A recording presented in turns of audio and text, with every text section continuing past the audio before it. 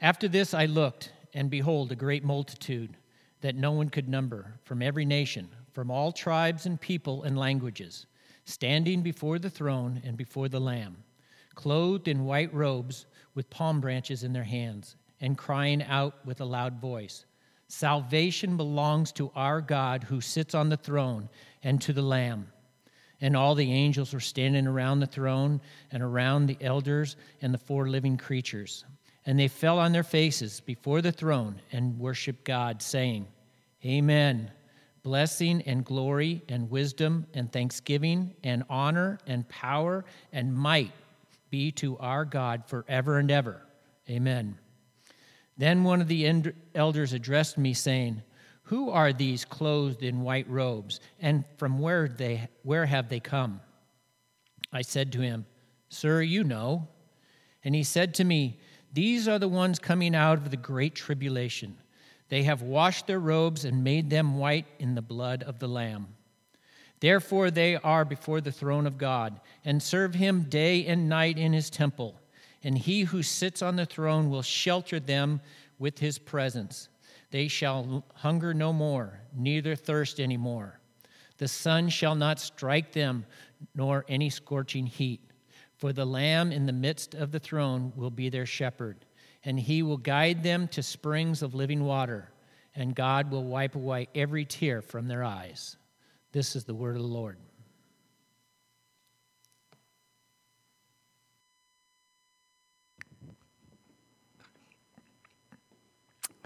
Please join me in prayer.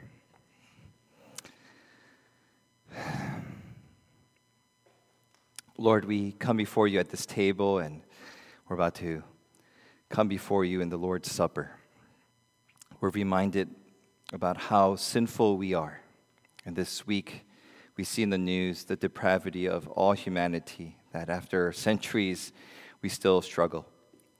And Lord, this is not only a sociological problem, or this is a spiritual problem that's rooted deep in sin. And so, God, we ask for you to strengthen the church as you washed it clean through the blood of Christ, as you've nourished it and empowered it, that we would be your salt and light, that we would be your people and hands and feet, that we would saturate and impact this world, especially to bring justice, to bring truth, and to bring grace and love for this world. Lord, we need your wisdom because it is complicated and hard. And so as we turn to your word, remind us and encourage us of the vision you have, that this world is truly not our home, but where you are is where our heart is, where you will bring together the new heaven and new earth. That will be our resting place. So God, our eyes and hearts look eagerly to you. Guide us now by your Holy Spirit. In Jesus' name we pray. Amen. So, just going to jump right into it. And about 2-3 weeks ago in Southern California, the weather has been just remarkable. It's been 75 degrees, sunny, beautiful. And one day I went outside and I just was amazed at the fresh air, the birds, the trees. And it was stunning because in that moment, I actually forgot we are in the middle of a worldwide pandemic. In fact, I would have even believed that, oh my goodness, there is no pandemic. The world is just the way it's supposed to be. But I would be wrong. And in the same way, when we think about our world and the way we feel, what we see, it may feel like the world is just doing well. There's no racism. There's no injustice. There's no hardship because my life, it looks so great. And that's the problem. It doesn't mean that racism doesn't exist or injustice doesn't exist or inequality doesn't exist. It means that in that moment, the way I feel seems clear, but the world is fractured. And these past 2 weeks have been an upheaval, and we prayed and we cried and we lamented and we just were angry about what we're seeing. But it reminds us that we do live in a world where we've forgotten who we are and how do we live this world life correctly. And so where I want to go with today's message is this idea, and it's simply this, that racism is one of the most toxic sins in the kingdom of God. Racism is one of the most toxic sins in the community. It's not just a problem, it's toxic to the church, universal, and to God's kingdom. And we'll go into today, why is that? And so, as I start that off, I need to say a statement that a lot of you may agree or disagree. Riots have to stop. We have to stop the riots. And I think a lot of us will agree. These riots, this craziness has to stop. And there are three ways we could stop riots. One way is we sit and pray and wait it out and hope that, all these angry people could just go away and life will turn back to normal. Another way we could stop it is, hey, bring in the military and the police and show them who's boss, clamp down and arrest everybody, these crazy rioters. Or there could be a third way. And Martin Luther King Jr. says this: social justice and progress are the absolute guarantors of riot prevention. The third way we could stop these riots, according to Martin Luther King Jr., who knew this stuff really well, he says, social justice and progress are the absolute guarantors of riot prevention. And so there is a way we could stop these riots. It's to advance in bringing justice into this land. In that same speech where he made that quote, Dr. King uses this line, but in the final analysis, a riot is the language of the unheard. Riot is the language of the unheard. He's not suggesting we should riot. He's actually condemning it. What he says in that same speech is we should condemn even more the cause that is creating these riots. So let me read an excerpt that could probably clarify this. But at the same time, it is as necessary for me to be as vigorous in condemning the conditions which cause persons to feel that they must engage in riotous activities as it is for me to condemn riots. I think America must see that riots do not develop out of thin air. Certain conditions continue to exist in our society which must be condemned as vigorously as we condemn riots. But in the final analysis, a riot is the language of the unheard. And what is it that America has failed to hear? It has failed to hear that the plight of the Negro poor has worsened over the last few years. It has failed to hear that the promises of freedom and justice have not been met. And so today, around the country, it's so good to see pastors and churches acknowledge we cannot be silent anymore. We cannot just wait and ignore the plight of some of our neighbors, specifically our black communities. I think ministering and growing up in a Korean church and being part of a white church and a multicultural church, I can see how easy it is for us to ignore the plight of those who are crying injustice. We just want our own comfort and status quo. Just that's your issue. I have my issue. I don't need to hear your issue. I have plenty of problems on my own. But this is what God tells us in 1 Corinthians 12:26. If one member suffers, all suffer together. If one member suffers, all members suffer together. And I just had a mini aha moment because I'm still learning. And one of the best things we can do is keep learning. Don't minimize it, diminish it. We have to explore, what is it that I don't see? And it just occurred to me, and forgive me, my black brothers and sisters, that if I'm late to the show, the black people are the only people who came to this continent for 400 years ago in 1619, and some say just even before that. And the way they came was through slavery. They didn't come for a vacation or seeking new life. They came as slaves, and for 400 years, they had nothing but an uphill battle. That's what distinguishes their plight from the Asians who also had racial discrimination against the Latinos. And so we have to recognize the historical implication is pretty massive. One of the short video clips said this of educating on racism, and it ends with this: the consequences of slavery and Jim Crow laws are still affecting access to opportunity today. And so, feeling unheard, there is crying out. And so, why is racism toxic to the church? Why is racism something that's tearing apart not just the universe and the country, but even the church? And so today we read Revelations chapter 7, and it gives us a good indicator first. And the first idea that we see in Revelation 7 is race matters to God. Race matters to God. It says in Revelation 7:9, the multitude gathered before the throne, and it's diverse. Races exist before God's throne. They don't become all blended together, and they all look a shade of yellow or white or brown.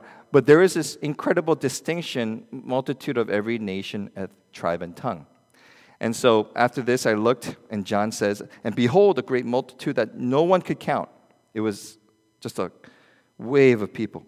And every nation from all tribes and people and languages standing before the throne and before the Lamb, clothed in white robes with palm branches in their hands. And the worship to God in that final place where we find our home is going to be gathering the people together from every nation. Christ is for the world. And so I'm just wondering, when you and I go to heaven, and if we thought less of one another, other races, or even, I just had this thought, and it's kind of weird, and I'm a weird guy. I just can't imagine if by chance some slave owners were genuinely Christians, and they wrestled with that. But they were genuinely Christians. A lot of them were not. They just used the Bible to impose slavery. But let's say some slave owners were genuinely Christians, and they knew Christ, and the slaves were Christians. I just can't imagine how awkward that would be, going before the throne as brothers and sisters and equal, and saying, hey, let's worship God together. There is that kind of injustice for centuries, and it's still going on to a degree. And so the common line we hear is this. I hear this a lot. And people mean well. They say, I don't see race. Pastor, I don't see color. We're all human beings. And that's actually almost good. The problem with that statement when we say, I don't see colors, we're all humans, is this. God would disagree with you. God sees distinguished races and people, even when we're with Him before the throne. And so instead of saying, I don't see races, what we say is, in our church, which is very multicultural, I see your Filipino race. I see your Mexican heritage. I see your European, your German heritage. How beautiful, your Swedish heritage. Teach us. Let's celebrate this beauty that God has designed in this mosaic.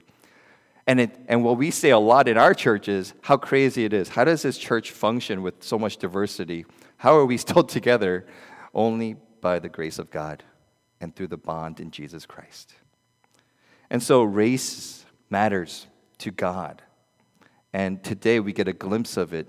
It's hard, but in that one future day, we'll be all together. Second, races were created by God for a purpose. Where did races come from? We all came from Adam and Eve, and how did we become Asian, Latino, African American, white? What happened? How did that happen? And so you and I probably grew up knowing this story, and one day in Genesis chapter 11, the people wanted to build a tower so they could make a name for themselves. And this is what it says. Come, let us go down. Well, they wanted to build a tower so they could make a name for themselves, and they forgot God. So God says, come, let us go down and confuse their language so that they may not understand one another's speech. So the Lord dispersed them from there over the face of all the earth, and they left off building the city. It was God's doing to scatter them into different languages, to confuse them so they don't understand one another, and so that they don't build this tower so they forget God and think that they are themselves the end all. It could be a judgment. It could be a design. I think that's arguable. But one thing that is not is races came out of God's doing. And so it's fascinating. Humans Humans want to be known so much that God is the one that's guiding us as a parent. And the creation of race was not necessarily a judgment, but it was a design of God. I don't know about you, but when I go to the mall and food court when they open up and you're really hungry and there's like 20 restaurants, how bad would it be if every restaurant was sold hot dogs? Like, let's go to a different mall. What I love about malls is, hey, you could have Italian food, Chinese food, Vietnamese food, American food, hot dog, hamburger, steak, tacos. And so there is this beautiful design that God always creates out of fracture, brokenness, and sin. And he always does something beautiful, this mosaic. And so God's purpose and design was to create these races. And he goes on. The third thing God does is, God's plan is to bring all races, not just one race, into his family, salvation through Jesus Christ. God's plan of salvation includes all races in Jesus Christ. And so there's many expressions of this, but since we're near Pentecost, I want to share this Pentecost story. What was the outward expression of Pentecost? The disciples were praying. We talked about this last week. And then the wind was blowing, and a fire was blowing, and fiery red, and they were filled with the Holy Spirit. And what happened? They were all speaking languages of foreigners. They didn't even understand what they were saying. But foreigners who were in the town of Jerusalem were able to understand it. They were going, wait, what? Why am I hearing my own language? And so in Acts chapter 2, verse 5 and 8, now there was a dwelling in Jerusalem, devout men from every nation under heaven. And at this sound, the multitude came together, and they were bewildered because each one was hearing them speak in his own language. And they were amazed, saying, are not all these who were speaking Galileans? And how is it that we hear, and each of us in his own native language?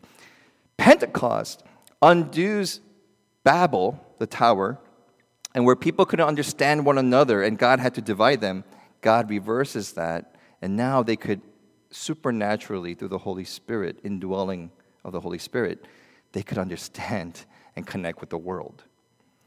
On Pentecost, the Holy Spirit filled these believers, and they were so amazed. Peter goes out, and he preaches his first sermon, and this is quite a sermon, because it says at the end of the sermon, 3,000 were saved. The outpouring of the Holy Spirit to speak other nations recognizes the sacredness. God is saying, I have not come to just redeem my people Israel, but now the door's open. All people. And so Matthew 28, 19, 20, Jesus says, therefore go and make disciples of all nations, baptizing them in the name of the Father and Son and the Holy Spirit. And surely I will be with you always to the end of the days. And so God is bringing all people together. So when we hear that and we start pushing and making other people and certain groups and even in our churches kind of pushing them away, like we were kind of like our own people, we are going against the grain of God's good news of what he's doing. And so God gathers all his family in the end, all of them together. And Revelation 7, the picture is there's no segregation. It doesn't say, okay, Koreans, you go on the left side. Okay, Chinese, you go in the back. And, Scandinavians, you go to the right. They're just a mob of just all these different people gathered together, and they're worshiping. And the multitude is praising God, and they're singing, salvation belongs to our God who sits on the throne and the Lamb. And the beauty of this is that there's a unity in this common worship and adoration of Jesus Christ. And so God scatters them in Genesis chapter 11, and God gathers them and assembles them through Jesus Christ. The best, ultimate way we can have unity is to be covered by the grace and the blood and the redeeming work of Jesus Christ. In there, we literally can become blood brothers and sisters through his blood. But in the meantime, even if they're not Christians, we have work to do. There are ways we can reconcile and bring this. And so we want to see God glorified in all this. And so the statement I want to make to Koreans and whites and all people and blacks and Hispanics is that the unity we find in the diversity is in the identity of the one who created us for his pleasure. That is where we find ultimate unity in this diversity. It is not, I'll bear with you. It is, wow, we have been fused together through Jesus Christ. And so, if all of this is good news, where do we go from here? And I want to leave us with some practical things. And there's a lot to learn. There's a lot of essays. There's a lot of good books. There's a lot of great dialogue happening, conversation. And the first place we want to go, this is the picture of heaven. The way we live now matters. What you do today matters.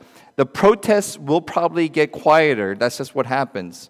But the work of reconciliation for the church has to go on. It can't be just the flavor of the month. We have to wake up and realize this is not the way God intends his kingdom. And we have to get angry that our brothers and sisters are hurting. We have to get angry that there is injustice. And so a good place to start is by confessing our own sins. I think that's always a good place to start. Before we try to help people, before we try to say, okay, what can I do? I think a good place is to just confess our sins, specifically the sins of racism, again and again.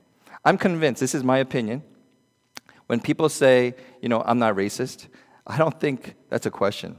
Every single one of us, having sin nature, we have a propensity for prejudice. It's a question of how much of racist attitude and personality drives you. And some of us, we've sanctified it, we confess it, we bring it to the Lord, but there is this desire in us to have ethnocentric tendencies. And so, for those of us who profess Jesus as Lord, we need to identify, name, and confess, Lord, if I have ever condescended, condemned, looked down on people just because of their culture and their color of their skin, Lord, have mercy. It's not just a black and white issue. Asians have struggles with Latinos with blacks, and it just goes on. And I know Koreans had a struggle with Japanese and Chinese. There's always this tension, and the first place to start is to recognize our own sins. And so, friends, in Jesus Christ, we offer worship to God on a day like this, and there's this prejudice lingering, and I still don't know how slaves worshiped God in the 1800s and still abused humans made in the image of God. But again, that's something we're just trying to understand. But if we are today worshiping God with great songs and crying, but in our hearts we have disdain for people of color or even whites, minorities against whites, this is what God says to us in a rebuke. In 1 John 4:20, this is what he says. If anyone says, I love God, right? We're worshiping God, you're awesome, and hates his brother, what is he? He is a liar. For he who does not love his brother whom he has seen cannot love God whom he has not seen. This single verse just annihilates this hypocrisy in me, in all of us, to say, Jesus, you're my everything. But deep inside, we joke, we comment, we have that little subtle racist tendency, and deep inside, we really don't care about other people. This is what God is rebuking us with. So we fight racism by acknowledging our sin and going to the cross over and over to ask God, through Jesus Christ, Lord, have mercy on me. Second thing, we need to proclaim the good news, but it's not just preaching. See, we could get away with this. We could say, believe in Jesus Christ, forgive your sins, he'll forgive your sins, and you'll go to heaven. But I think that's where we fall short. We need to recognize the travesty of sin in all of us. We need to undo this damage of sin throughout the world. We need to be the hands and feet of Christ. So it's not just preaching and proclaiming the good news of 4 spiritual laws or say the sinner's prayer. The church, we have work to do. We can't just proclaim it. We have to work at it. And so, first thing is we can't remain silent anymore. We can't just, I'll pray for you. And so James even talks about that, right? If someone says, I'm hungry, and you say, oh, God bless you, I'll go in peace, I'll pray for you. Give him food. If someone is saying there is injustice, when I drive and a police car pulls me over just because I'm black and I've done nothing wrong and I have to follow my parents' advice, just keep your hands, don't talk back. I never had to do that talk with my son, Ethan. But for black families, this is what they've been experiencing years and today. Every single one of my black friends, by the way, pastor friends and black friends, have had that happen to them. That just blew me away. I did not realize that. And so the way we can't be silent, it's stunning that church members, we make noise about flowers and worship style, and we make no noise about our neighbors who are grieving this. And so I think this is the problem that we're facing. And just acknowledging this is happening in the world, it's being heard. That's a great big first step. To say, I see you, we hear you. And that's why we're protesting. That's why the protests are gathering. We hear you, we see you, and we want to be part of this. This is not right. And so just walking with the people. In Cyprus, we had a protest. I was shocked. I would say 90% were either Asians, white, or Latinos. It wasn't the black community. It was the rising community. And I thought that was so amazing. I've never seen that. And so I think there is the first step happening. And just acknowledging that is good. Here's what we need to stop doing, though. Can we stop? And I need to stop doing this too. And it's this. But if they only did this, but why are they like that? And so we make these statements, we say, well, it's their own fault. We need to just stop doing that and just in silence, just listen to their stories. And so if you don't have any black friends and you're just scoffing at everything going on, here's one graceful, specific thing you do. Go to a neighbor that you know or a colleague and just say, hey, I've never heard your story. Tell me, what was it like growing up that I don't understand? That's a great first step. What is it that, as a white person, that I'm not seeing? What is it as an Asian person? I don't know your story. And so I love our pastors in La Mirada. We gather together. We have 2 black, 2 or 3 white, Hispanic, Asians. And I love that we can learn from one another. And this is what God has planned, just hearing their stories. And so as I wrap this up, Revelation 7 ends in this beautiful way, that since racism is ultimately a sin issue, the only answer is Jesus Christ. And what Jesus died on the cross, the sin that brought death was brought upon him on the cross, and he took your and my sins. And the way it ends is, verse 15 is this: therefore, they are before the throne of God and serve him day and night in his temple, and he who sits on the throne will shelter them with his presence. They shall hunger no more, neither thirst any more.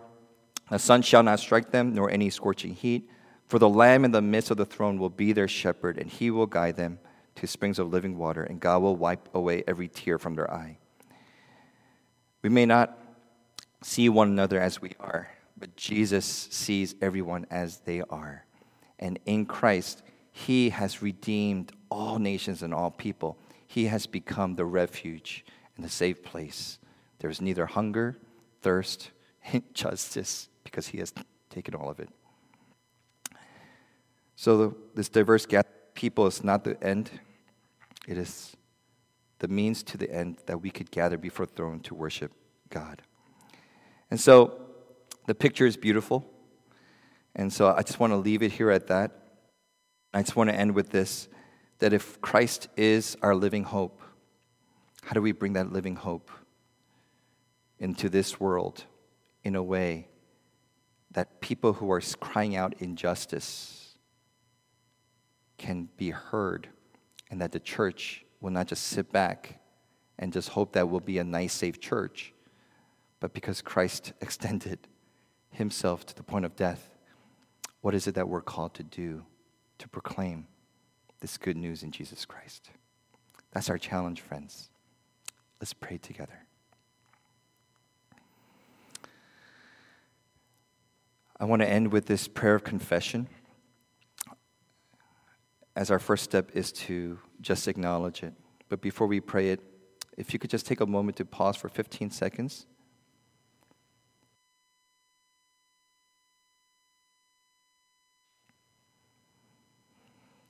And let us pray this prayer together. Would you join me? Almighty God, in Jesus Christ, you have called us to live as loving neighbors. But we confess that we tend to look out only for our own interests. Instead of sharing our resources, we keep them for ourselves. Instead of supporting our neighbors around the world, our hearts have stayed home. Instead of hearing the cries of injustice by our neighbors, we have ignored them in order to maintain our own status. We listen only to those who agree with us, and we demonize those who think differently than we do. Please forgive us as our sins of omissions and our commissions. Help us to empathize and love as you have loved us. Help us to see one another through your eyes, that we might offer others the grace that you have offered us freely in your Son. Make us more like Christ. In his name we pray. Amen.